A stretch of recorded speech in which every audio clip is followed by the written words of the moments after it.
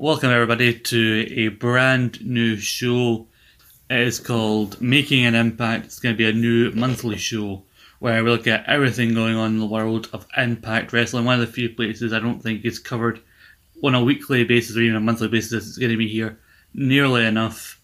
And I had to think, who is the best person to really come with me and look at everything that's going on in Impact fairly. Look at the impact of Impact. Yes. Yes. See how Impact is making its impact. Yes. And I'm being joined, as you can hear now, by my good friend and co-host of Scott and Paul's Rambling Podcast, Paul Brown, is joining me here today. Paul, I'm sure you're looking forward to this. You know, you're a very much a lover of Impact. It's your main form of watching wrestling at the moment. It is at the moment, yeah. It is. Although I am enjoying the rest. Mm-hmm. You know, I'm great fan. I know we're speaking of Impact, but I'm a great fan of Keith Lee at the moment. Yeah. Great guy. You know, very, very eloquent, very powerful, very cool. Yes. You know, hopefully we will see him with a little bit of gold soon. That's very hopeful. But recently, ever since especially Slammiversary, Impact is gaining more and more attention. Yeah, Impact kind of sort of lit the fire, you know. Mm-hmm. It seems to be the company that's actually benefiting the most, I think. You were thinking about considering the circumstances of the world today. I mean, and this is going to sound like I'm being negative towards Impact, but I'm truly not. Of course. It's just the way Impact was set up before COVID kicked off, right? We were doing the shows and it was like a darkened arena. Mm-hmm. You could only see basically front row. Yeah. You know, like the darkened arena. It worked very well for Impact. You could hear the crowd, but you didn't see them a lot, so you didn't focus on the crowd, you focused on the match. Mm-hmm. And a lot of Impact wrestlers, in my opinion, really are technically very sound, you know what I mean? Mm-hmm. Even their bigger guys, I mean, you get big guys in WWE and that, and I've mentioned Keith Lee, he's the exception to a lot of big guys, if you ask me. He's very good in the ring. Mm-hmm.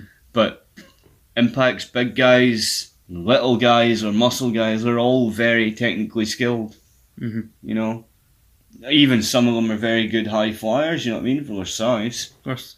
You know, so I think Impact, it really covers the whole thing, you know what I mean. They have technical ability, they have staying power, they have character development, but unfortunately at the moment we don't have as big an audience as I think we should have. Mm-hmm. Yeah, that is. Well, hopefully, once crowds will come back into the Impact zone and just in arenas in general, the people who have been tuning into Impact more regularly or new fans that they may have created through the buzz of Slammiversary will reciprocate and continue to follow and come back. I do hope so, because I mean, a lot of the things I've read online in regards to people and their opinion Impact, a lot of it is really positive, but you still get a few people saying, oh, Impact sucks, Impact this, Impact that.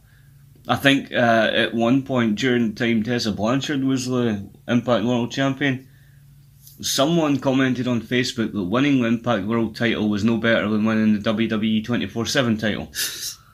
Now, I think that is either for want of a better term, that's either a little bitch, or you can see my loyalties coming through there. Yeah, I can see it's kind of it's very, very dismissive of the Impact. I think so. I mean, it's not just dismissive of the Impact title, but it's dismissive of those people who go out there and knock their fucking pan in. Yeah, and it's like Tessa, the controversy around her side of her not giving the belt back and not showing up as champion at the time, that was still a big moment. Impact is still, when you think about a major promotion, while it may not be seen as so in the grand scheme of things as it once was when it was under the TNA banner. But a major promotion nonetheless, putting their main title on a woman. And it actually, not seeming like they were just doing it for the sake of it. Tessa Blanchard as a wrestler and the feud that she had with Sami Callihan, it made complete sense to put the belt on her at that time. It was a good feud, and it saddens me a lot what happened with Tessa Blanchard, because as much as I disrespect her now, she was good. Mm-hmm. You know, I mean, granted, I didn't think she did a lot in the ring, other than slap and scream a lot. You know, reminded me a lot of the Divas division in the heyday of the Divas division. Huh. You know, she didn't do a lot other than seem angry and slap a lot. Well, it got her to the Impact World title, so she was doing something right with it. Yeah, as I've told you before, I think there's more knockouts in Impact that were more deserving and probably would have taken that belt a lot further than she did. Mm-hmm. I mean, as I always say, Taya Valkyrie. I think Taya Valkyrie is phenomenal. Mm-hmm. Jordan Grace. Oh yeah, she's great. We'll talk about phenomenal. We'll talk about her a lot later on towards the end of this. Deonna Purrazzo, phenomenal. Oh yeah. You know, Rosemary, for fuck's sake, she's phenomenal. Mm-hmm. There's so many great women wrestlers in Impact, and they put it on Tessa. And I don't know if that was a hype thing or she's getting her moment kind of thing. She's a name, she's a Blanchard. You know, she's a child of a horseman. You know, there's many reasons why I'm sure Impact thought, let's put the title on her, and it ultimately didn't work. But for what it was at the time, it was a good thing. It was a high moment.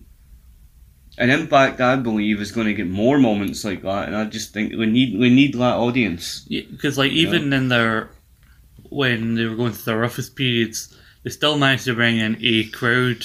While it not being the biggest crowd, and they may have ran very small venues that made it look a passionate crowd. They had a passionate crowd, and like a lot of it can be put down to, in the last couple of years, the leadership of Don Callis and Scott D'Amore in creative, very much so, yeah. And also the talent themselves that have been brought in around that time. Yeah, and we'll talk about a lot of the new talent or kind of newish talent, some who were there before that have come in since Slammiversary. Because I remember. And it's going to sound, especially has sounded a little bit in the last few minutes, us really fanboying about a lot of stuff to do with Impact, but I've especially become more dedicated to Impact. It's become more when I kind of try to seek out and watch first out of everything. Yeah. At the minute, ever since the beginning of Slammiversary, because actually it's managed to hook me in. And they managed to take advantage, I think, of a couple of very horrible situations like the pandemic and the fact that these people that have been brought in are returning or were kind of let go unfairly, but have now been brought in and given a new platform to showcase themselves. To show what they can do. Because I mean, take a perfect example, in my opinion, is Eric Young. You look at the timeline of Eric Young, right? He was in the glory days of TNA. Mm-hmm. He's a multiple-time TNA world champion. Fantastically skilled wrestler, in my opinion, in the ring. Of course, he's done his time, and he deserves every plaudit that goes towards him. You know, He goes from Impact, and he goes to WWE. Well, he goes to NXT, forms a phenomenally great faction called Sanity. That's in NXT. That faction's very high up. Very good exposure, blah blah blah, and then what happens? He gets main rostered, Sanity break up, and then he gets jobbed. You know, that's basically. I mean, his last match I remember seeing on WWE television, he jobbed out to Apollo Crews or something like that. Yeah, he was very much a feature on Main Event for a while. I think he was one of the few that was really happy to go. Yeah, because he basically said that if you have a 3-hour show and you can't find something for Eric Young to do, he said in an interview, then you're failing. Because it's not. He said it wasn't meant to be like a case of, oh, I'm bigging myself up that they've not found a spot for me. But it's like I've found myself very versatile. I've done all sorts across my career. I've been a comedy. I've been serious. Like if you can't find a few minutes for me to do something and make good use of me, what the hell are you doing with your 3-hour television program? That guy is, for want of a better word, he's a vet, man. Yeah, you know, he's a wrestling veteran. I believe I've listened to a few interviews with him. I believe one of them they said he debuted in 1998. Yeah, that's what, 22 years ago now? 22 years, yeah. So he's been on the scene for 22 years. He's been a multiple-time champion, and WWE deem it fit to job him out to someone that they barely have any time for. But like what he's doing in Impact now, and we'll talk about more detail later on in this podcast, but what he's doing now is great. You think he's been around for 2 decades now, and now is one of the times he's felt more relevant than he ever before. Hell yeah. Because he's been cutting some really good pre-tape promos where he was going through his career in Impact, and he mentions briefly mentioned that faction he was in, World Elite, and he says, I was elite before being elite was cool. Yeah.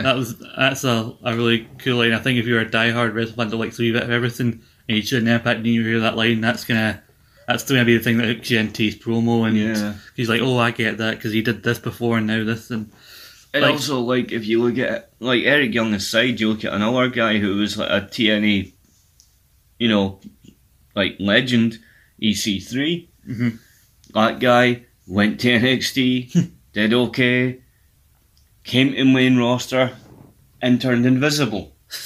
And then he comes back to Impact, and he is so gripping.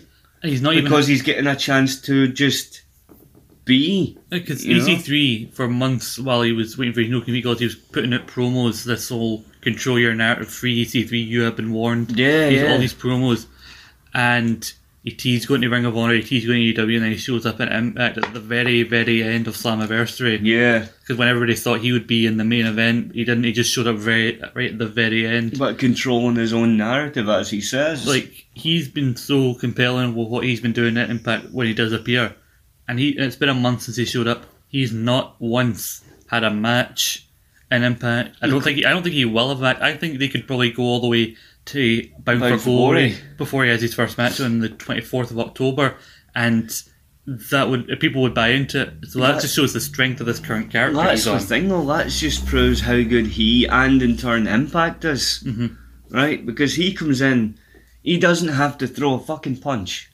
He just comes in, messes with Moose a bit, you know, controls his narrative as he says.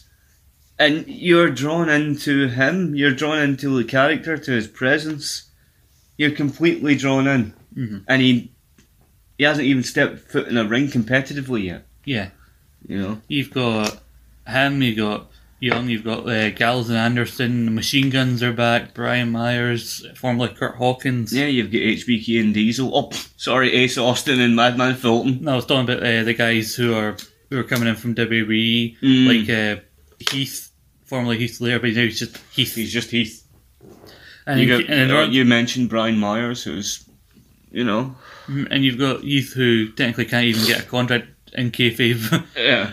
And we'll talk about everything that's been going on, because the build the last couple of months has been to this big two-week special, like across the 18th and 25th of August. They had Impact Emergence, basically pay-per-view quality shows on TV. Yeah. To kind of bridge the gap between Slammiversary and Bound for Glory. And everything on TV's really been building to that, so that'll be where a lot of the talk we're talking about here revolves around. But let's also just quickly, I mean, we talked a lot about Eric Young, EC3, the ones that have come in from WWE as well, but let's not forget to mention, just quickly, the complete strength of the Knockouts division as well.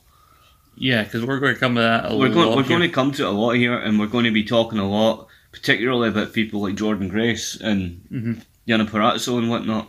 But that Jordan Grace, that woman, in my personal, and that's just my personal opinion, right? That woman has more fucking wrestling talent in her little finger than a lot of the women have in WWE completely. That woman's the shit. To put it in a colourful term, that woman is the shit.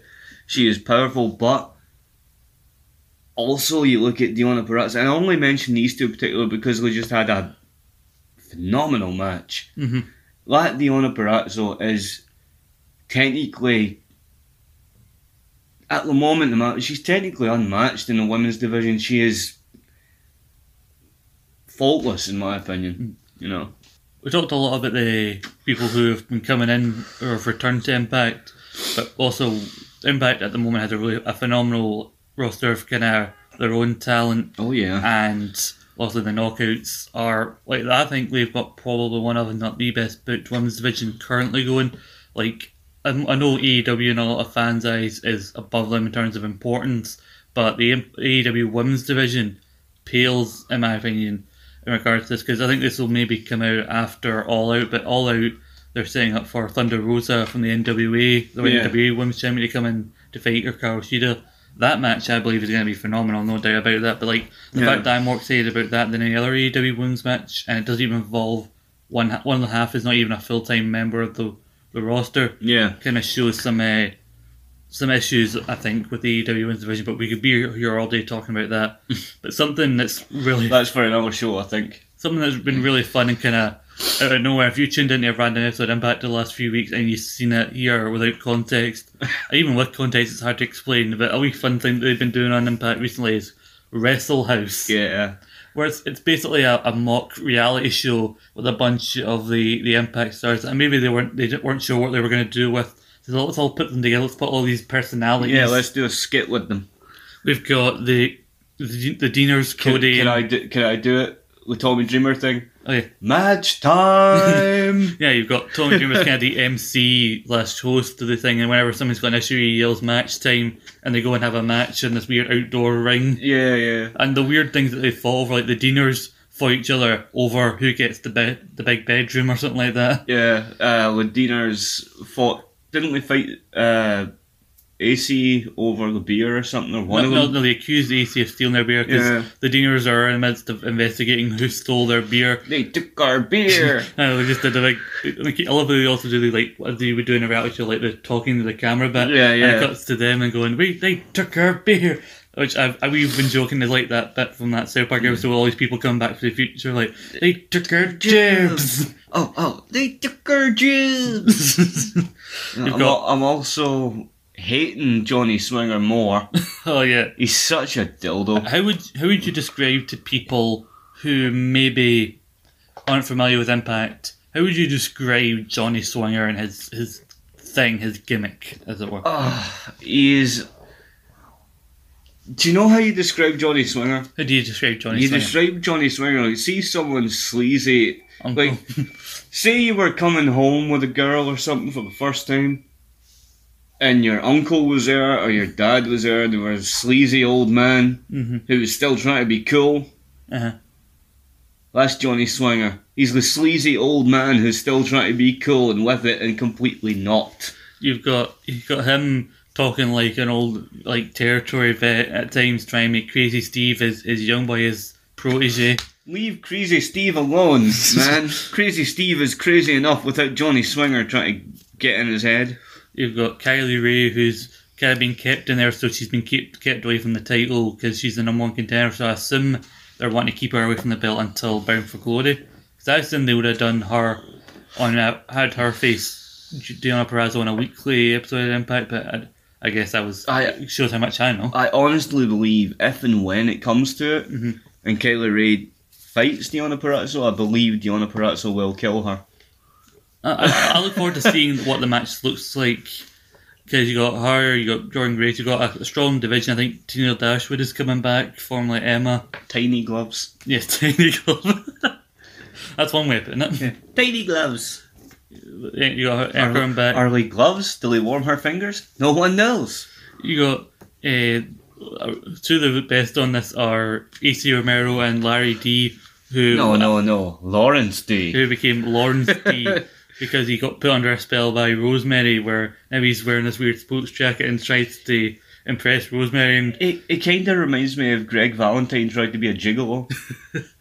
Yeah. I love this. There's a thing with the Deaners looking over it. I'm like, I think I know who Lawrence D is. Yeah, no shit. It's Larry D in a sports coat. No, it's Urkel. Remember when Steve Urkel became Stefan Urkel? And you've got Rosemary and Johnny Bravo. Yeah, we actually have a very interesting match coming up on the next Wrestle House. Yeah, which I think maybe is teased as maybe the final edition of Wrestle House, because allegedly the whole reason they're all trapped there is because Rosemary is interested in Johnny Bravo, and who started off as a corrupt referee for Taya Valkyrie to help her keep the Knockouts title. Yeah. Then just became basically her lackey. Yeah. And basically Taya keeps getting in the way between them, and basically until they two basically admit to each other, they feel they'll all be trapped in Wrestle House forever. I did love when Johnny Bravo had a match on Wrestle House, and I said to Brian, I've never seen him wrestle. I don't think he even is I think he may have been a legit referee. I don't know much about him before he came to Impact, so I don't think he is an actual. Well, I think even if you're training for like a non-wrestling role, I think in case you're involved in an actual wrestling angle, you do know how to take a few spots. You have to take a few, but you need to do some training. I wouldn't be holding that. I'm not actually an expert. I've never really taken a real bump in my entire life. You wouldn't like to question how we do it. No, I don't want to act like I know the biz. I'm not a Mizark as Johnny Swinger. You're not Johnny Swinger. You don't know the biz, man. Yeah, like the issues, like even had Taya challenging Kylie Rae on an episode of Wrestle House for her number one contendership. Yeah. And like she's basically keeps trying to take control of Wrestle House, like arranging activities. Like we're gonna watch they're arranging a movie night, and it turns out it's a compilation of the best of Taya Valkyrie that she put on. Yeah. So I'm very interested to see how Wrestle House has been fun. Mm-hmm. So that a little bit of comment. I actually really much looking forward to the Wrestle House segment. So I'm sure both you and I will be sad when it ends. Yeah. But I think it always had a limited like shelf life. I would get myself a Wrestle House T-shirt if we ever make one. I think they do. I think they might have them. Wrestle House. We can check online, but I think they do have them. Hell yeah! A Wrestle House T-shirt, a Crazy Steve T-shirt, and a Giver 24/7. That's a Dino reference, yeah, just man. for those who don't know. But if we ever make Lee took our beer, I'm getting that. They really should. They should take advantage of that. They really should. They something actually I want to bring up quickly. Something I'm not the biggest fan of when it comes to Impact, and also we can't love everything that Impact do. There's going to be some negatives. You need to look at things objectively. Yeah. One thing that Impact could really improve on is their commentary. Yeah. Because you have the first ever husband and wife, even though they don't acknowledge it on TV, commentary team of Josh Matthews and Madison Rayne. Madison Rayne, who I'm still not sure if she's not an active wrestler or is an active wrestler. She stepped back in the ring at Slammiversary for that knockout Scotland for the number one contendership that Kylie Rae. But that's the first time in months she's been actually in the ring. Maybe she's trying to transition to a non-wrestling kind of role. She also she hosts a show backstage interview show called Locker Room Talk. Yeah, Locker Room Talk. So I loved the most recent one where she had the Rascals join in and they kept leading to weed and greenery and all that, thinking that trying to invite Madison Rayne up to their treehouse to smoke weed with them. She basically like absolutely not. No, you see, I would have gone to their treehouse to smoke weed with them. Of course you would have. Once the weed was gone, I'd have left because I find them irritating. But you know, I do love their promos where it's just like it's kind of all smoking. It cuts to each of them eventually because I believe it's maybe a reference to like the basement scenes from that 70s show, which is a nice little nod. I love the segment they did one in their treehouse where they even had Suicide up there smoking with them. Yeah. And the smoke's coming through his mask. But like the commentary is just Josh Matthews, he tries his best, but like he's not the most captivating leading guy. I love how you feel like Josh Matthews, he really tries. But like he's good compared to fucking Madison Rayne. Because honestly, here's how you sum up a Madison Rayne commentary. Josh Matthews asks Madison Rayne, "Do you think this thing?" "I really do, Josh, because you know this," or "I don't actually, Josh." Like that's the basis of her commentary. Yeah. Because like I'm all for having female commentators, but you can have. I'm sure there are better ones out there than bloody. # bring back Don Callis. Yeah, I liked when Don Callis returned for Slammiversary. Instantly within the first match, I'm like, he's already shown so much better he is than Madison Rayne. And he's got a fun shade of mahogany. Pretty much, yeah. But he was much better, man. Bring back the Jackal. It's weird. I think maybe he's also his backstage responsibilities have kept him away from the commentary. Because I think Hard to Kill back in January, which is where Tessa won the title, he was still on commentary, and then just as we got further into 2020, slowly just Madison Rayne came in and he was out. And I don't know what the real change was. I really was sad to see him not on the commentary team anymore. What do you think it is, though? Do you think it's both of them, or do you think it's particularly Madison Rayne? Like, do you think Matthews would be good if he had a good person keeping him, interesting? I think so, yeah, because I think he's interesting when he's with Don Callis, and because sometimes he tries to make him seem cool or seem like rally behind like one of the good guys, but then he comes off making himself seem really nerdy or really silly. So like when they were advertising micro balls and he was talking about how I've got hundreds that he's in my house, like even though they only advertised 3 different kinds of them, like they're like, you just made yourself like such a big virgin, just all your wee action figures in your house. Like that scene from the start of 40-Year-Old Virgin, like, look at this, man, you've got 1 billion toys in here.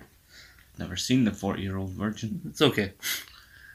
But anyway, it was just, I don't know why that was the reference I made, but like, and plus I shouldn't really slag, I've got a bunch of Funkos in my house, but at least, in my own mind, that is better than how George Matthews put his thing with the micro brawlers. I've got a bunch of wrestling figures and wrestling videos, but I ain't no virgin. I know. I'm just trying to say he just makes him seem like such a nerd. No, at times, as Josh Matthews. No offense to any virgins, you know what I mean, but I ain't one. I love how that's a disclaimer you felt you needed to make on this podcast. Well, you know, people are sensitive about things nowadays. I just thought I'd cover all bases. You know. Moving swiftly on. I'm sorry you're a virgin. Can we please move swiftly on from this? Yes, you can. Jesus Christ, man. I mentioned Heath. He showed up at Slammiversary, but then he was informed by Scott Moore, well, you don't officially work here. Yeah. So then he was going to come to the next Impact to get in the building, but then he tried to call Rhino. Rhino didn't pick up his phone, so he couldn't get in. And then he got a match with Moose for the TNA Heavyweight Championship. Getting a good account of himself, too. And he looked like he was going to win. It looked like he was going to win. The referee was down, and Moose, that no good man, he cheated, so he did to get the win and keep Heath out. Moose is a bit of a bism. But I think through Rhino, he's still going to make his way back in. He and Rhino will get back together and be, I think, a decent addition to a really solid tag division that Impact have at the moment. I really hope to see Heath do well, because he's really, in the time since getting released and coming to Impact, he's got himself in phenomenal shape. Yeah, he has. Oh, well, can I just say, I hope we don't have to see Ethan Page cry for too much longer. Because he always seems upset. Well, since he lost the belts, he seems upset. Mm-hmm. Yeah. Kind of insane. You know, I look forward to that. It's a weird match. I didn't think I'd want it, but like Slater and Rhino versus the North. He didn't even smile the last time we came to the ring for their match. You know how he usually sits on the apron and goes, you know, you're kind of getting ahead of yourself with the North, because we've got other things we need to talk about. I just like them. I know you do. Just hold yourself steady. You'll get to gush over them a bit later on. But I think we should just delve into Emergence, because, like I said, when we talk about certain matches and talk about how we got to there, we basically cover Emergence and basically the weeks leading up to it in kind of a more well-rounded fashion. Because, like I said, everything in the last month since Slammiversary has really been building to Emergence. Yeah. I want to talk about the opening match of Emergence. Something I did not see coming. We had a triple threat match of Chris Bay, who only just won the title at Slammiversary from Willie Mack. Yeah. He defended the X Division title against Rohit Raju. Rohit and TJP. Accompanied by his tag partner Falaba. Yeah. And we have to say, first of all, that Rohit managed to kind of talk his way into this match. You know, had Chris Bay's ear for the few weeks before it and was like, nah, make it a triple threat. I'll have you back. I'll help you with this. Yeah, it was a really solid opener. Obviously, it's the X Division. It's no longer about the weight limits anymore, but still, it's a great kind of way to open the show. You had these three. It looked like, for the majority of it, like, it would have helped if Josh Matthews didn't kind of bitch for the majority of the match that, oh my god, this is just a handicap match. This is basically a handicap match for the majority of it. Because Josh Matthews does. Because that's what it seemed like. It seemed like Rohit was helping Chris Bay. Or diving in the way of moves so Chris Bay didn't have to take them. Yeah. And help. So it looked like either Chris Bay was going to then slide in and finally take advantage and sneak away with his belt, or it looked like TJP was going to finally kind of overcome the odds and overcome the 2-on-1 bit. We never saw coming. Neither of those things happened. We never saw coming what came. Because we're getting near the end of the match. Chris Bay's kind of tied up in the corner, upside down. Mm-hmm. Rohit climbs up the turnbuckle, and then all of a sudden goes insane. Mm-hmm.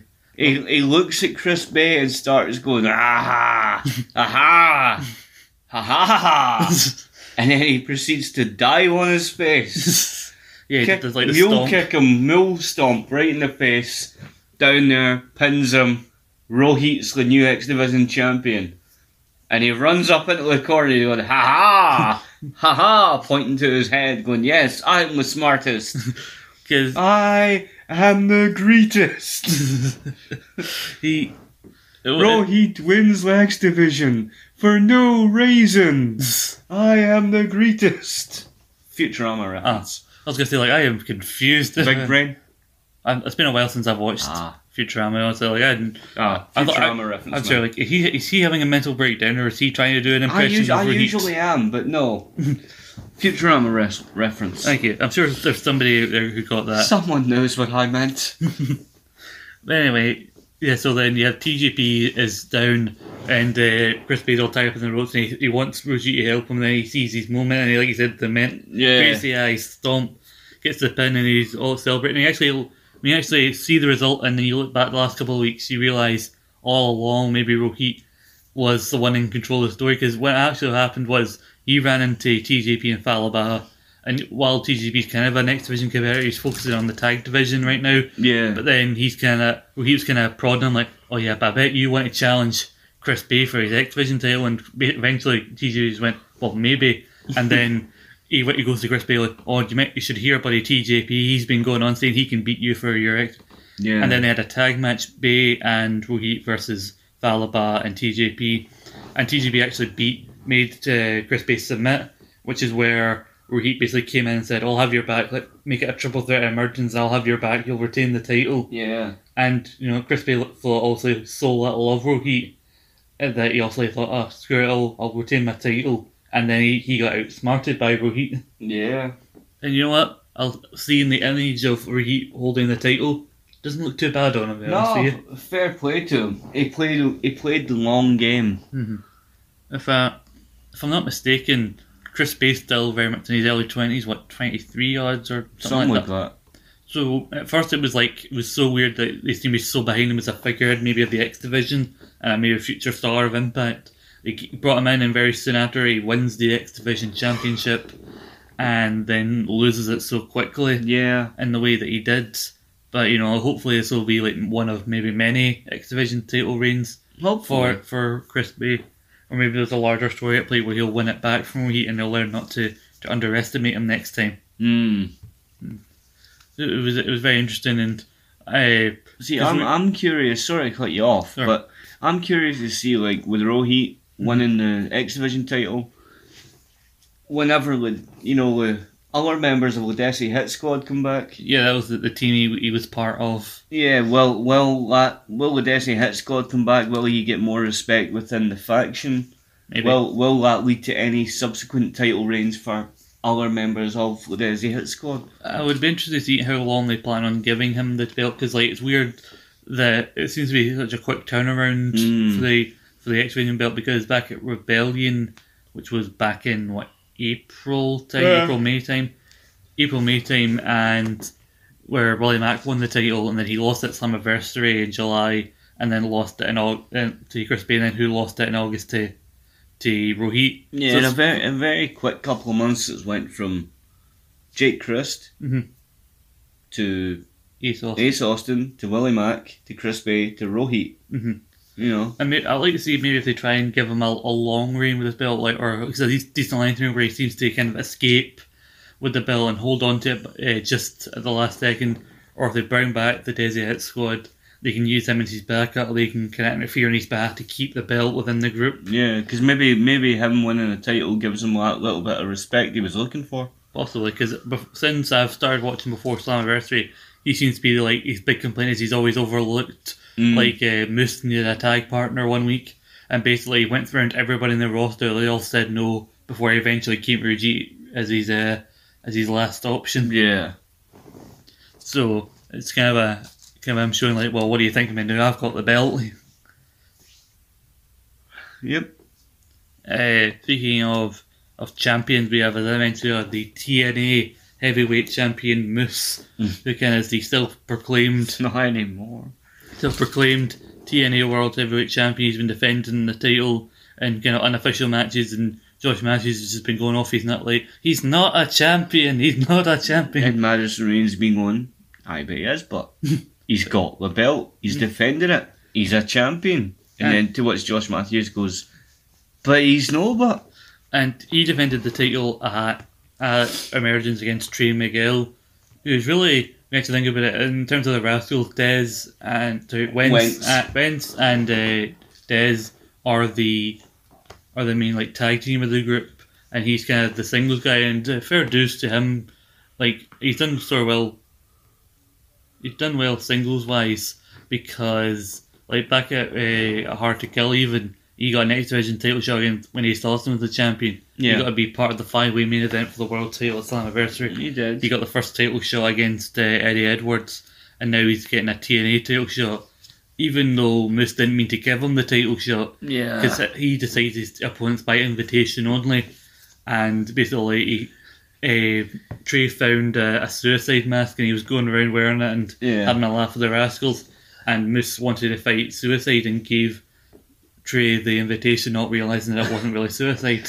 To say that he got destroyed though would be a little like being kind. He got annihilated. I think he gave a good account of himself at least. He did, but when he finally got hit, he had a few hope spots in the match. Yeah, because I think the whole thing with Moose right now is that he knows that EC3 is coming for him, and he wants to defend the belt against basically anybody but EC3. Yeah, and EC3's even kind of been messing with him. And they had the match at Emergence, and Troy Matthews said that he would actually think of Trey more as a true champion if he beat Moose. And Madison Rain's all getting up. I'm like, but you say Moose is not a real champion every week. But then Josh Matthews made a decent point. Yeah, but Moose didn't do anything to earn the belt. Whereas if Trey was able to beat Moose tonight, he would have done something to earn the belt. Also, I should mention the TNA title. Since Slammiversary has now got a brand new white strap. Yeah, it looks pretty good. It is one of the best looking belts I think going right now. I've got to say as well, even though Moose didn't earn it or nothing, looks good on him. Mm-hmm. It looks, the way I used to say the big gold belt looked like it was Triple H's belt. Yeah, that TNA title looks like it's Moose's belt. Yeah, because Moose, he's got a whole gimmick, the Mr. Impact Wrestling, the wrestling god, the gimmick he stole from JBL back in the day. But he had this match with Trey. Trey did have some hope spots, but a lot of it was very much, I'd say 70%, maybe 80% Moose. Yeah, something like that. I don't want to just put it down as maybe a squash match or anything like that. You don't want to, but it ended up being. But you want to keep him kind of looking kind of dominant, Moose that is. Yeah. And they did, but Josh Matthews and Masserine made it seem like it would be the biggest upset ever whenever Trey got that moment where he got that one shot in. Yeah. But I think his issue is at points he struggled to follow up on it, probably because he'd been beaten up for so long. Yeah. And then eventually he gets it at one move, you're like, oh, he's about to turn it around again, but then immediately gets caught with the spear from Moose. 1, 2, 3, Moose retains.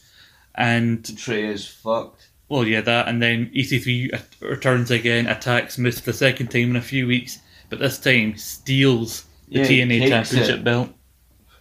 And he's been, the main crux of EC3's promos the last week is basically, I had the greatest moment in my career winning the TNA World Heavyweight Championship, but ever since then I've been punished, I've suffered ever since, and I need to destroy all connections to my past. I must destroy the TNA World Heavyweight Championship. Yeah. So I assume that he and Moose are going to have a match for the title. EC3 will win and then somehow physically destroy the actual title itself. And in his own way, he will be free of the belt. He will be free of the past, and he can move forward and be EC3 once again. I assume that's what happened. I assume that EC3 v Moose is a match for Bound for Glory. And like I said, if they build this right, they can go all the way to Bound for Glory without EC3 having to have a match in between. Because you can have Moose going around demanding his belt back. It's my belt. Give me back my belt. And EC3 basically challenging him, will meet me at Bound for Glory if you really want it back, because Moose didn't really want to give him a match. Yeah. Because I think actually one of EC3's last feuds in TNA before he left originally to go to NXT was against Moose. Yeah. Where he won the Impact Grand Championship from Moose. And one of his last matches, he eventually dropped that belt before leaving. But so they had that connection from before. But Moose seemed to claim that he owns EC3. At least he would tease that on Twitter before EC3 made his debut. Yeah. And I remember thinking that, no, I mean, he beat you last time you were around together, so I don't know what you're on about. No, and he's getting that quite right, Sunshine. I know, that more delusion from the wrestling god, the self-proclaimed wrestling god. He threatens everybody to say that he's the best. Aye, like Dave Penza, the ring announcer, over time learned to announced him as a TNA champion, otherwise he wouldn't get threatened. Just having to basically grab him, pull him back in the ring, like, come on, come announce me as a champion. But eventually, over time, he just learned, like, alright, I'll announce you as a champion, just don't hurt me. Something that I know you've been a fan of recently is the current story arc around Rich Swann. Yeah. Because they kind of threw a red herring at us at Slammiversary, where it was going to be a 4-way Trey, Eddie Edwards, and Ace Austin, and a mystery fourth person. And it was all teased that it was going to be this mystery, like, former TNA champion that was going to come back. Everybody was saying either Eric Young or EC3. Or EC3. And what did we get? And we got Rich Swann. Rich Swann came in. He returned from a really nasty ACL injury that he got back in January. Yeah. And he was looking good. And then Eric Young came out to make it a 5-way, so we did get a former champion. Yeah. And then the second guy eliminated was Eric Young through a roll-up by Rich Swann. Yeah. And then Rich Swann, his knee gets destroyed. Yeah, Eric again. Young proceeds to show his true colours, go insane. He has shown why he is called the world-class maniac. Yeah, because he brutalised Rich Swann's knee. Mm-hmm. And do you know, to his credit, even after EY got removed from ringside, Rich tried. He tried to continue. I thought either he's going to get taken out or they're going to actually fought for a thing that Swann still won, but they were going to use this to take him out the next little part of the match and make his win all more triumphant. But no, he couldn't. No. He could barely stand and got caught with the fold by Ace Austin and pinned that was promptly. It. And then came out a few weeks later, basically cutting this very emotional retirement speech. I know. It had me going, so it did. Mm-hmm. you know, maybe it's probably a throw-in and he'll come back and eventually get his revenge on everything. You hope. It's the way you say it, you kind of hope maybe it's only a ruse. You're like, come on. Because that was like a couple of weeks ago. Come on, Rich, say it ain't so. I mean, that was 2 or 3 weeks ago. They had this like promo. And like you had all these people coming out, they made it seem as legit as possible. Because even heel wrestlers came out. Scum came out, and they were all. You had heel wrestlers, you had referees, and everybody giving it all this shit. You had Eddie Edwards and Willie Mack, especially his two pals coming into the ring. And then as he's about to go, that psycho bald bastard comes in and rattled his bad leg with a bloody stick, the crutch. Mm-hmm. And left him lying there screaming in pain, and I kid you not, myself and Brian almost jumped out of the chair on the couch. We've seen it happen. We're sitting on this very couch we're sitting on now watching it, and we done that thing you do, you know, when you grab the arm and you're like, oh, you fucking rat, you know. And then we had to remember it's just a television, just a show. Just a show. Calm down. But see, that's you've been investing it. You were caught up in the emotion of the moment. And then Brian almost cried. When Rich Swann gave his speech, he almost cried. I've never seen that man cry over wrestling. He almost cried. And then Rich Swann gets attacked by EY and Brian was like, you cunt! You utter cunt! We're like, oh, fists up, you know. It was very emotional. It was very emotional. We were pure welling up, so we were. I can imagine. You're painting quite a picture, and like you said, but we haven't heard anything from Rich Swann ever since. So that's why I'm saying, like, if it turns out to be a real retirement, I wouldn't be surprised. And they just did that bit at the end to kind of help Eric Young cement his heelishness. But say it ain't so. I don't think it is so, but I do think he'll come back. I can see the little kid on his arm going, say it ain't so, Rich. Say it ain't so. But Eric Young did have a match the next week against Willie Mack. Yeah. And he did get the win, but then that led to them. They've been teasing him versus Eddie Edwards. Yeah. But Eric Young's always like, it's going to be on my time. And Eddie Edwards has been really a fighting champion.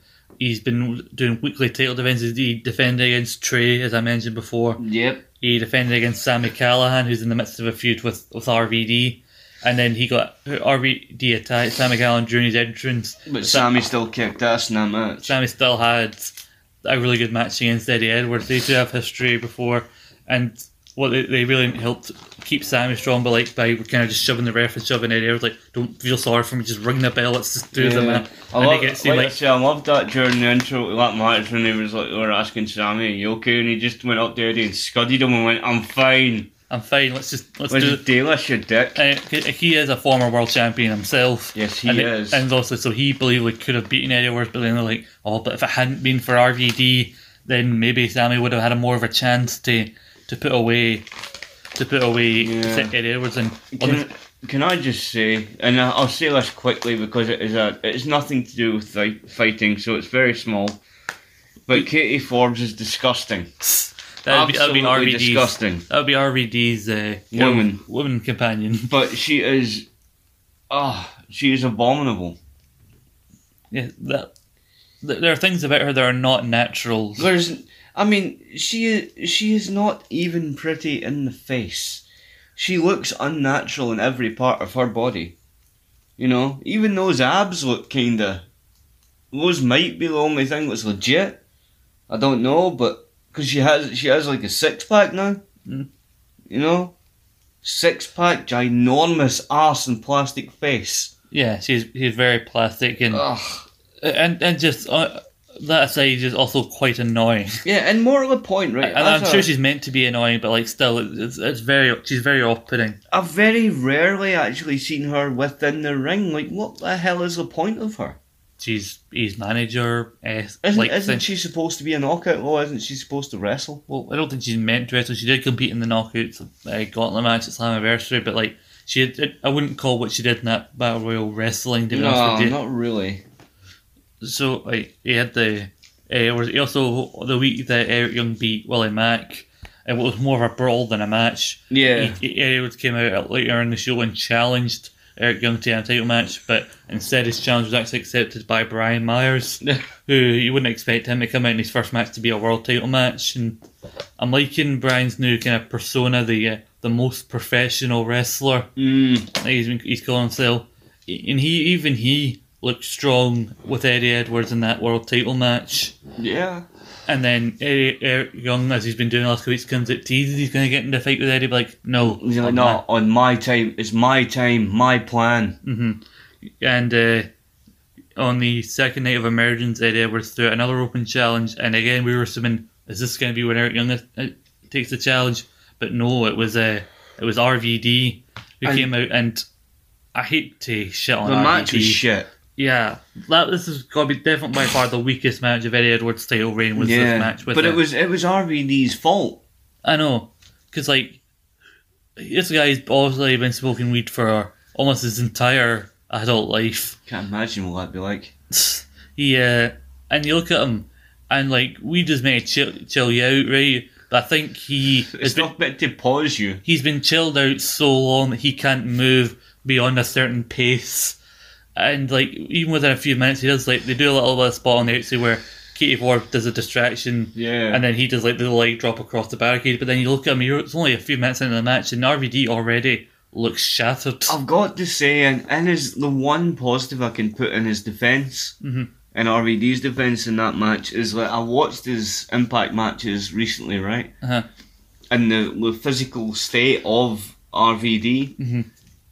Physically, he was actually looking better than he has done the past couple of months. He was looking a lot more visually like RVD would remember, but he was still moving like RVD we've come to know him, if you know what I mean. I just don't think he has his spots that he's known for that he can do, but just not at the same speed as he could do. He's not really at the same speed as an Eddie Edwards, and like I think Eddie was carrying him through a lot of that match, which is a weird thing to actually say. And yet, when you think about it, an Eddie Edwards RVD match should be a solid match. It should have been a potential main event on any other week. In your head, you think Eddie Edwards RVD, that'd be bitching, and then you see it, and you're like, huh. So Eddie hits the Boston Knee Party and pins him. You're kind of actually just sitting there like, I'm actually glad that's over. Yeah, I'll tell you, I was watching this with some leftover pizza from the night before, and I was more interested in the pizza I was eating than the match itself. Yeah, me and Brian sat and had a discussion during the match, and then we looked around and went, oh, the match is done. You know, oh, good. And I think that's part of the issue of the match itself, and also other than the main event night too, which we'll talk about.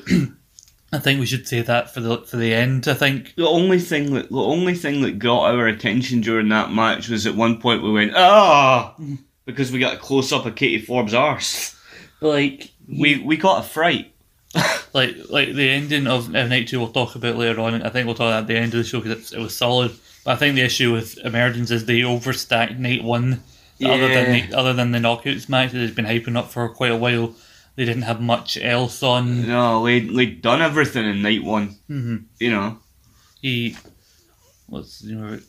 So Eric Young then does come out, and then they have a brawl between Eric Young and Eddie, and then they go backstage, but then Eddie comes back out. Yeah. So like it felt like they were filling time to then set up the match the following week, Eddie Edwards versus Eric Young. Yeah. And even though you're kind of recording this a few days before it's actually going to go out, we should mention that it's already came out what happened, and we'll just talk about it briefly here. Yeah. Because we can't not acknowledge it because it will seem even more out of date by the time this goes up. Yeah. The fact that Eric Young did actually beat Eddie Edwards for the title. Yeah. And a decision I think does make a lot of sense because Eddie, even in his short title, when we talked about this before we even started recording, he's done more than like a month of like defending the belt every week than most people can do in a year-long title reign. Yes, we know. We could speak of some people who weren't defending it enough. Yeah. And then Eric Young, I think he just cements, like, he's already came in, he's on fire with this character, as in hopefully if he's able to come back, my dream is Rich Swann comes back, Yeah. Rich Swann wins the title. Because I think Rich Swann, even a guy whose main still in WWE was 205 Live, and I'm actually seeing an Impact. I can see you Being the main man. being the world champion, even if it's just like a short reign. It's the story of him beating Eric Young, Yeah, the man but who tried see to that- end his career to get to there. That, in my opinion, that is why, on a personal level, I am an Impact fan. Mhm. First and foremost, I'm an Impact fan because guys like that just wouldn't get their fucking time to shine in WWE. Mhm. Guys who are perfectly capable, both character-wise and ability-wise, of carrying a company. Mhm. And for whatever reason, the WWE goes, nah. Mhm. You know? And a lot of the time with WWE, you're going, why the fuck are you going, nah, that guy is money. You know what I mean? That guy will make you money if you just give him a chance. Mm-hmm. And Impact goes, you look like somebody that could be give a chance to, we'll give you a chance. If it doesn't work out, fair dues, but at least we gave you a chance. What do you think the possibility is, or the likelihood is, that if Rich Swann does come back, that he comes back before Bound for Glory? Because if so, could you see Bound for Glory main event being EY versus Swann for the title? No. I do see Swann, if there is whoever is fighting for that title at Bound for Glory, Mhm. I don't see it being Swann, Mhm. but I see Swann being a factor in the decision, I see. if you know what I mean. I see where you're coming from. I see Swann being a factor in the decision.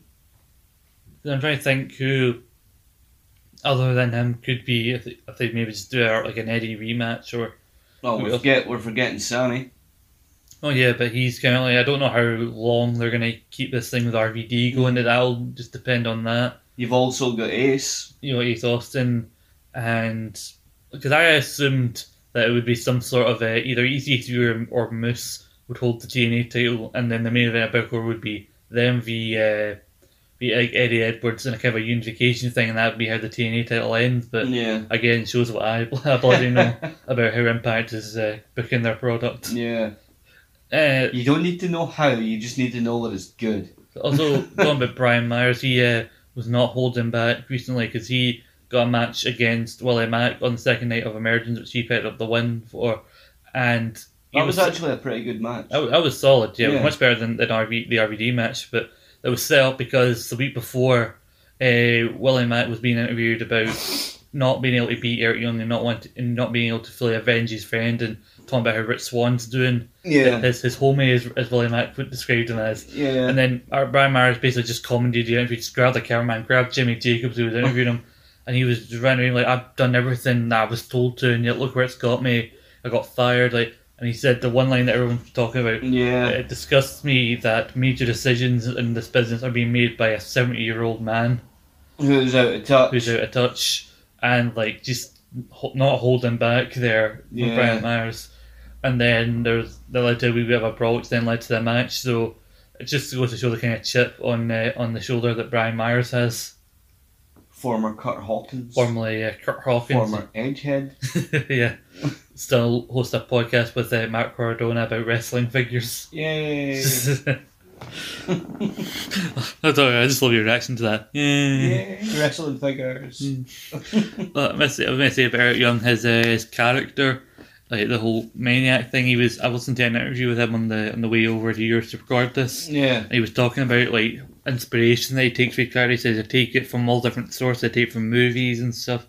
Like he even said, like maybe there was maybe some inspiration, like Taxi Driver, kind of inspiration when he first started the character, and he said he'd read a lot of books about acting and improv to kind of help him here. And one bit of advice that he read about, he said he'd even pass on to like some of the younger guys. Yeah. He said there was a thing where it said about trying to get into your character, and it said the tip was write down a list of three to five things that you think your character, this character that you're playing, would carry around in his pocket or in his wallet or whatever. And that would help you gain a better understanding of who your character is, rather than you just pretending to be something that you're not. Somebody you talked about earlier, Ace Austin, he's been kind of involved in a thing alongside his henchman, his heavy, Madman Fulton, formerly Sawyer Fulton, and former member of OVE. A former member of Sanity for a few weeks before Killian Dane replaced him. Really? Mm-hmm. But they've been kind of involved with some issues with the Good brothers, Gallows and Anderson. Yeah. And because they came in at the end of Slammiversary when Ace Austin was angry that Eddie Edwards beat him for the title. Yeah. So he and Fulton were biting him down. Then Gallows and Anderson came out the tease, oh, we're going to help you beat up Eddie Edwards. But then no, they turned on them and they beat them down. Yeah. And Ace Austin have had an issue with it. They even got Gallows arrested because they left a bunch of Gallows and Anderson's talking shop beers around their car, and then try to make Ace Austin basically told these cops, well, these guys, a couple of booze times have been drink driving, and there was a bit of a scuffle, and Gallows accidentally like nudged into like a police officer, and then got done for assault, and then was out by the next week. And then they just went around, they just killed the rascals in suicide in the middle of a match and called out Fulton. Yeah. It turns out they weren't even there, so they then scheduled the match for Emergence. And actually, it was a really solid match. I think it feels like a one and done thing, and I don't mind it being a one and done thing because the one match. Because to be honest with you, the Good Brothers bore me. Yeah? Yeah. Who? I haven't really got a feel for them yet. I think maybe it's still, maybe you're one of the people that still looks at them as like their WWE version. Oh, no. I look at them. It's a fresh thing to me when they're in a different company. They're the Good Brothers. Mm-hmm. I get the whole thing. Mm-hmm. It's just really bore me. Because I like the match, so I don't mind giving the quality of the match if it's a one and done thing. Because you expect maybe, I assume like Anderson will get worked over for ages and then eventually tag into Gallows, and that does happen at one point. But it's very even. Like there are some good points where Gallows and Anderson are dominating, but then Ace and Fulton are being like wee sneaky heels on the other side. Yeah. There's a lot of decent false finishes. Eventually Fulton manages to get taken out by Gallows long enough that eventually Ace Austin, after he's been doing all this trash talking the last few weeks and calling them the new guys, everything, he eventually realises, crap, I'm left all on my own, and eventually he's hit with the magic killer and put away. So I think when you think about it, with everything that Ace Austin that I've done, it should just pay off and simply Ace Austin gets his comeuppance and they move on to their own different thing, because I don't think Ace and Fulton, as much as they could easily do it, because they do have, like, as you joked earlier, the Shawn Michaels Diesel style thing. Yeah. I think they've got bigger plans for Ace as a singles guy, and they're eventually going to get back to those. I do hope so. And like, even if Rich Swann beats Eric Young for the title, if they keep Austin out of the title picture and then bring him back in around that time, Ace could be a perfect foil for Swann. Oh yeah, definitely. I think if that's going to be how he eventually wins the title, because like you were so certain he was going to win at Slammiversary, I wasn't so certain, because like I think it's a case of you're going to win the title, just not yet. I think it was more I was so hopeful. Yeah, it was more heart over head. Yeah, that was it. You get that a few times. I do. You can't fault me on that one. You look at people like, who should win versus who do you want to win? Yes. And sometimes they correlate. Sometimes they do. Who should win? Mm-hmm. Probably Eddie Edwards. Who do I want to win it? Yeah. Ace Austin. And then Eddie Edwards did win. Yeah. Yeah. And I went, sigh. Aye. I mean, it was solid this match with these two teams because I said to you before that I wasn't impressed with Gallows Anderson's first match that they had against Reno Scum. Yeah. I don't know what it was. Maybe it's just because Gallows and Anderson hadn't really had much in ring time since they were released from WWE. Because they had that match with Reno Scum that's kind of the warm up before Ace Austin. That because Ace tried just basically paid off Reno Scum to kind of take out Gallows and Anderson, and also they failed that. Speaking of Reno Scum, they've been kind of helping Hernandez recently. Because he and Rhino have been doing this whole arm wrestling thing, and then Rhino won fair and square, but then they had this big parking lot brawl for the money that was on the line, and then eventually, fuck it, we'll split it. But then Hernandez went behind Rhino's back, said Reno Scum, I'll give you guys a share if you get my share of the money back for Rhino. And then they beat up Rhino, and then I think they're setting up now this week. I think there's going to be a handicap match, Reno Scum versus Rhino. That should be a good one. It should be. And Rhino, like, you talk about guys who really don't look like they've got it anymore. Rhino looks like he's got it still. Rhino, I was going to say, I wasn't sure where you were going there. Rhino's one of the few that have been there for a long time, but he still looks legit. Because Rhino was a lot younger than people assumed when he got his start in ECW.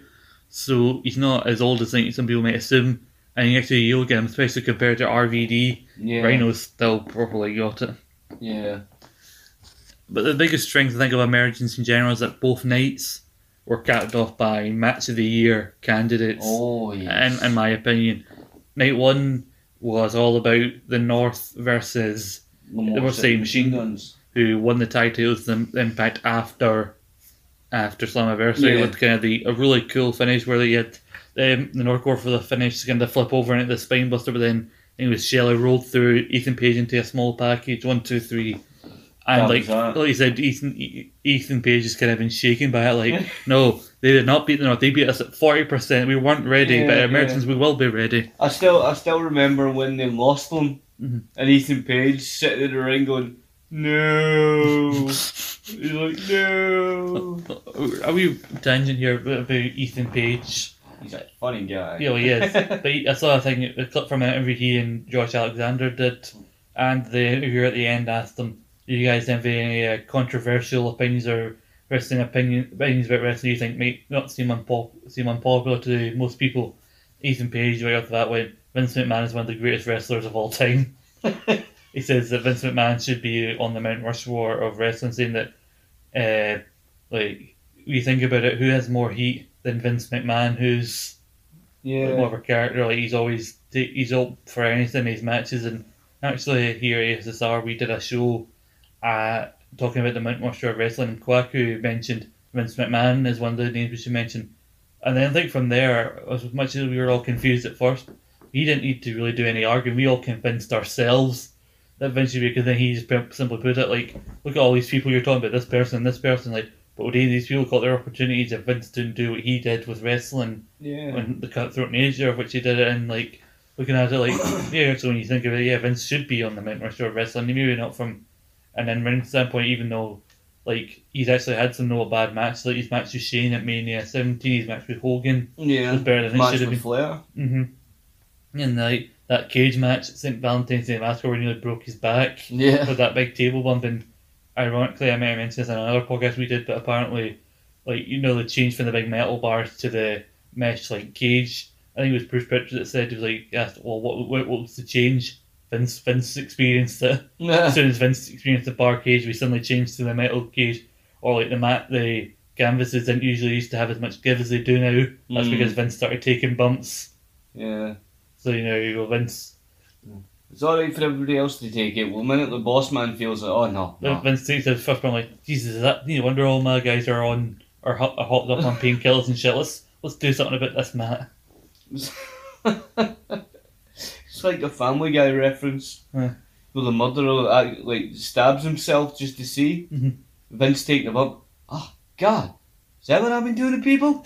Oh, I belong in here. Because as Vince has always said, there's a big philosophy, like, I wouldn't ask you to do something I wouldn't do it myself, and, like, some of the bumps he's taken show that. Yeah. Because, like, there's a clip from that new W24 where he had to show Rob Gronkowski, like, how to do that dive off the platform, where, like, you got the mat there and Vince, just 70-year-old man, and his suit just did the big trust fall dive because Gronkowski's taking too long and he's 2 feet. Yeah. And he said, like, well, you gotta do it now. Fucking the 70-year-old, +year-old, like, owner of the company just did it. Like, oh, and you do it. You're gonna look like a sheep bag if you don't do it. But that's a weird tangent.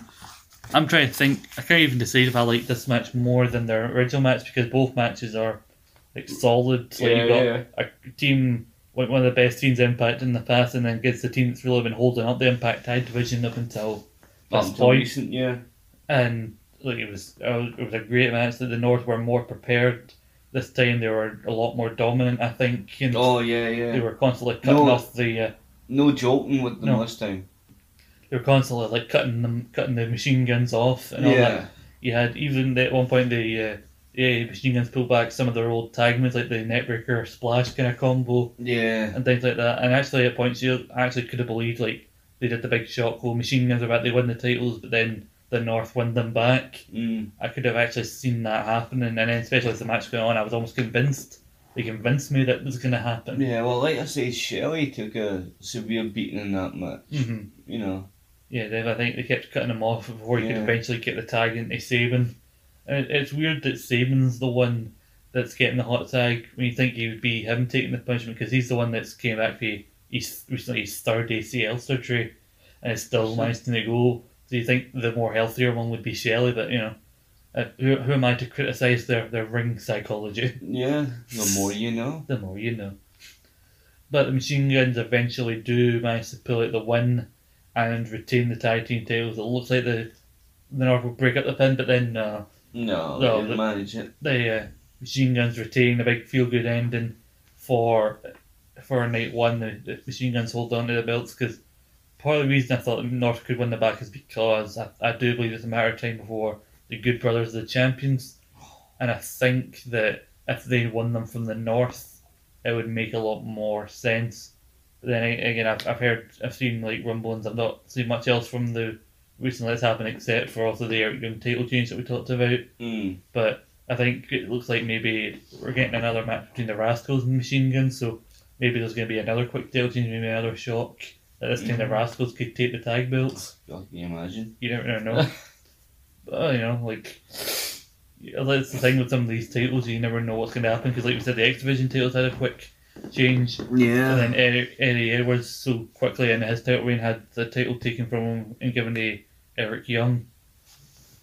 So you can never really tell what's going to happen. Not really, no. That's what makes it exciting, though. That's what makes it exciting, but I talk about Match of the Year candidates, and the main event of Night 2 of Emergence, a 30-minute knockouts. Iron Woman match. We'll call it an Iron Woman match because they called it an Iron Man knockouts Iron Man match, but it seems kind of redundant. Knockouts Iron Man. Should that not be Iron Woman man? Iron Man woman. So yeah, it's an Iron Woman match, a 30-minute one. The first one, I don't think we've seen 2 in WWE, but I don't think we've actually ever seen another version of an Iron Woman match since this. No. Like between this and the last one in WWE. Not one that was so bloody good. Oh yeah, because like you got Deonna Purrazzo, who won the title from Jordan Grace back at Slammiversary, and a brutal finish at Slammiversary. Had like the double kind of the double armbar, almost rings of Saturn steel thing, where Jordan Grace had to verbally like say I give up. Yeah.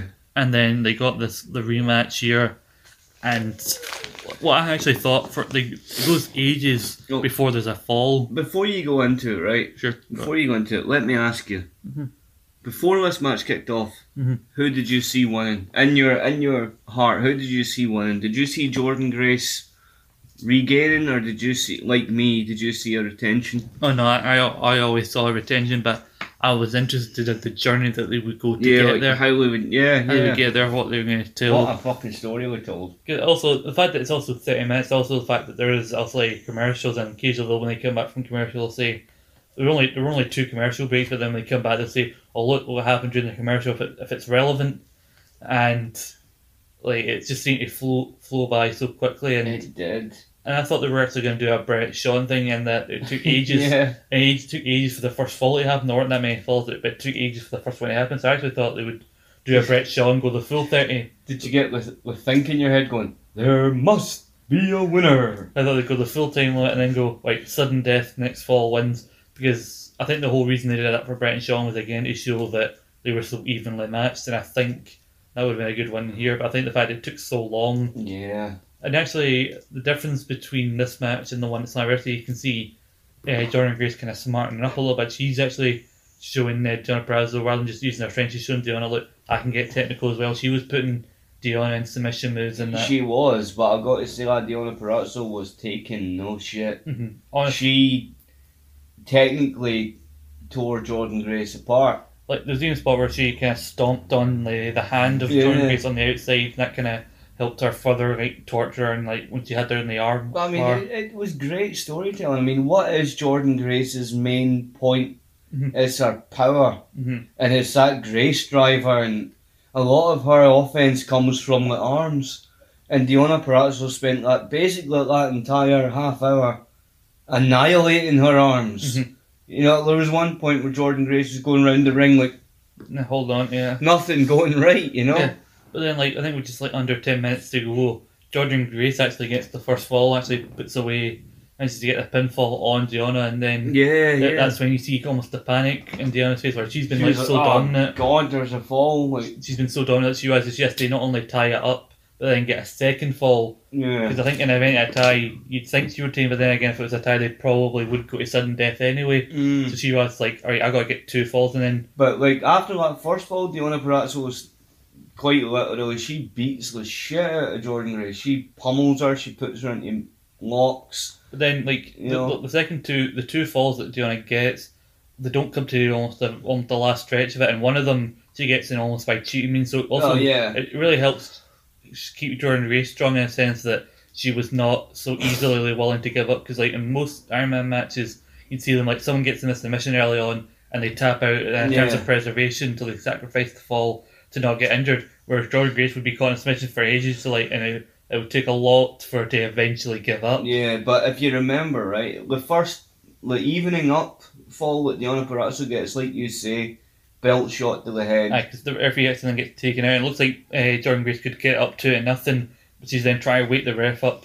And then while she's done that, Deonna sneaks to the side, belt shot. Yeah, belt shot, pin, got her. But the thing that I noted, which was really cool in Deonna Purrazzo's part, when that second fall came, she could quite easily have pinned Jordynne Grace. She counted it to a 2, and then went, nah, you ain't getting pinned. I'm going to make you quit. And she quickly turns it into a submission. That was a brutal submission. What's also a complaint, I think it's happened once or twice in Iron Man matches, where the person like gives up and loses a fall right at the last 3 seconds. Yeah. When they can see the clock. Not once during the match did the clock appear on the screen. Not once, It appears on the screen for us at home. The commentators can see it. Yeah. But the wrestlers can't see it. And that's the thing. Jordynne loses the second fall to Deonna, which ties it 2-1, which gives Deonna the win via submission in like the last 5 seconds. Yeah, but Jordynne Grace last 3 seconds actually. But Jordynne Grace couldn't have seen where the clock is, so she doesn't know how much time she got. All she knows is that her arms have been just destroyed throughout the entire match. That she has to give up, otherwise she's in serious career-threatening injury territory here. Purrazzo, and I know it's not a name we really can bring up too often, but she reminds me a lot of Benoit in that sense. You know, the way he would attack a body part. She's a much more elegant version of Benoit. A much more elegant Which is not a sentence I thought I'd ever say out loud. She doesn't have that 1,000-yard I'm going to kill my family stare that he had near the end. Or she has at least decent teeth. Yeah, she's not a gumsy psychopath. Sorry, Benoit. Yeah, crazy bitch. What are you saying sorry to him for? Well, for bringing him up.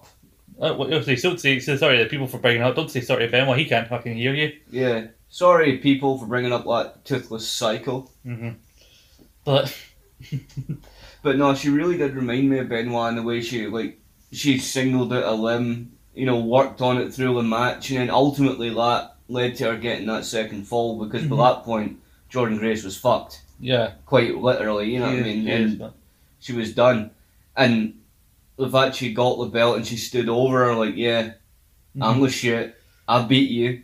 Then, like, John Grace made a point, like, they announced, like, a good couple of weeks ahead of time that second night of Emergence, Deonna Purrazzo v John Grace will be the main event. Yeah. So the closing shot of Emergence just as a whole of tonight is going to be the Knockouts match. And, like, John Grace even said before the Iron Woman match stipulation was added, basically talking about the diversity that Impact allows in their knockout division. Yeah. And she talked about how this is why, even though people say, oh, you should be in AEW, you should be in WWE. She's like, this is why she said, like, I choose to be in Impact for reasons like this. See, that's the thing. Everybody say, oh, you should be in AEW, you should be... Why? Why should someone who is legitimately getting proper coverage and getting treated like a wrestler, Mm-hmm. you know, not some little woman in a skimpy costume, Mm-hmm. or a little piece of eye candy getting treated like a proper wrestler and main eventing a pay-per-view? Yeah. Well, like a semi-pay-per-view kind of thing. I get you.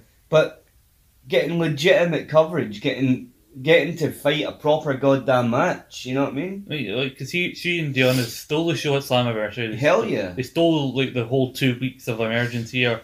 I'd honestly even go out as far as say, without any fear of hyperbole, Deonna Purrazzo and Jordan Grace are two of the best women's wrestlers, or even two of the best wrestlers. Yeah, in general, going just take today. out the women part. Two of the best. Two of the best wrestlers. Yeah, they're fucking great. You know. Yeah.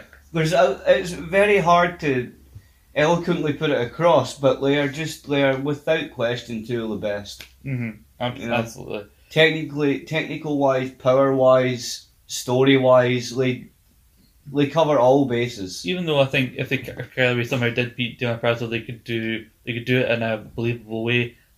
I think it's just because of the performance in ring wise that I almost don't want to see Deonna lose the title ever. Yeah. Just hold on to it forever. Just keep it. Just hold on to it. Hold it tight. You're going to stand at the side going, you're doing great. Just hold on to it. Hold on to it. Don't let them get it.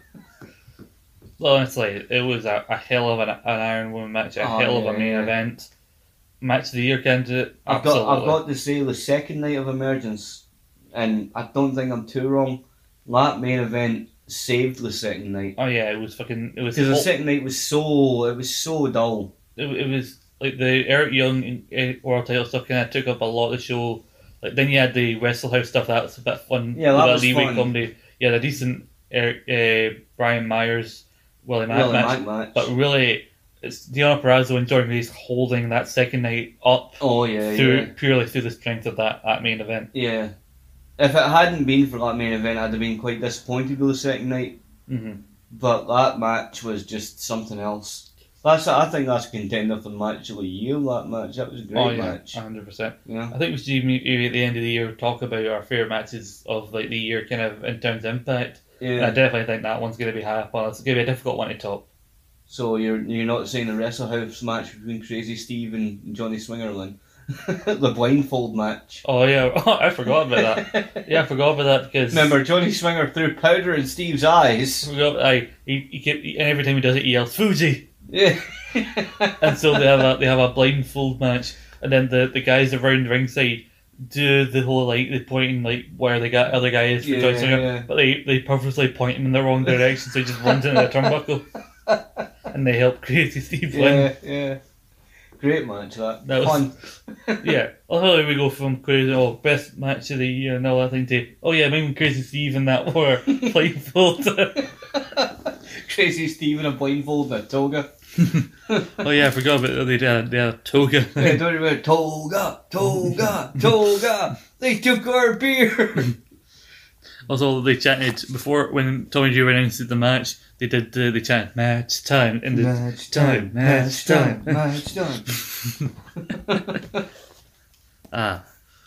So yeah, Impact. I was gonna say what a weird but fun month Impact has had, and a weird but fun time I've had doing this show. Well, and hopefully the people enjoyed it as well. I think we can very much consider this very much a pilot for this. I think so, show. But I think we have done well, and just letting the people know just how great Impact is. Not trying to pat ourselves too much on the back or anything. Barry Horowitz. But this is very much a pilot where we're still very much getting into a groove and not trying to get too ahead of ourselves. But this thing. But first, let's talk about this thing first. Talk about everything. Everything. Everything. Well, speaking of which, that reminds me of OVE, when I've heard tale of Jake Crist teasing a return. Ooh. Mm-hmm. Ooh, goody. Goody, yes. He was the brother that was kind of wronged. He was not like Dave Crist, who all the allegations that Dave Crist was not like Dave or Joey Ryan. He was not a dirty. He was kind of unfairly taken off TV because the gimmick he was involved in got cancelled and they didn't have anything else. So yeah, he's been teasing something. He knew to keep his shorts. He's been teasing something that's like the modern day Man in Black or something like that, or standing up for the addicts and stuff like that. Yeah. So it's very just based on a couple of tweets that I've seen from him. Yeah. So I'm interested to see what this thing is. He's teasing. I'm relatively sure, like considering he had nothing to do with what went on, he was just there, wrong place at wrong time. You know what I mean? I think they should do right by him, and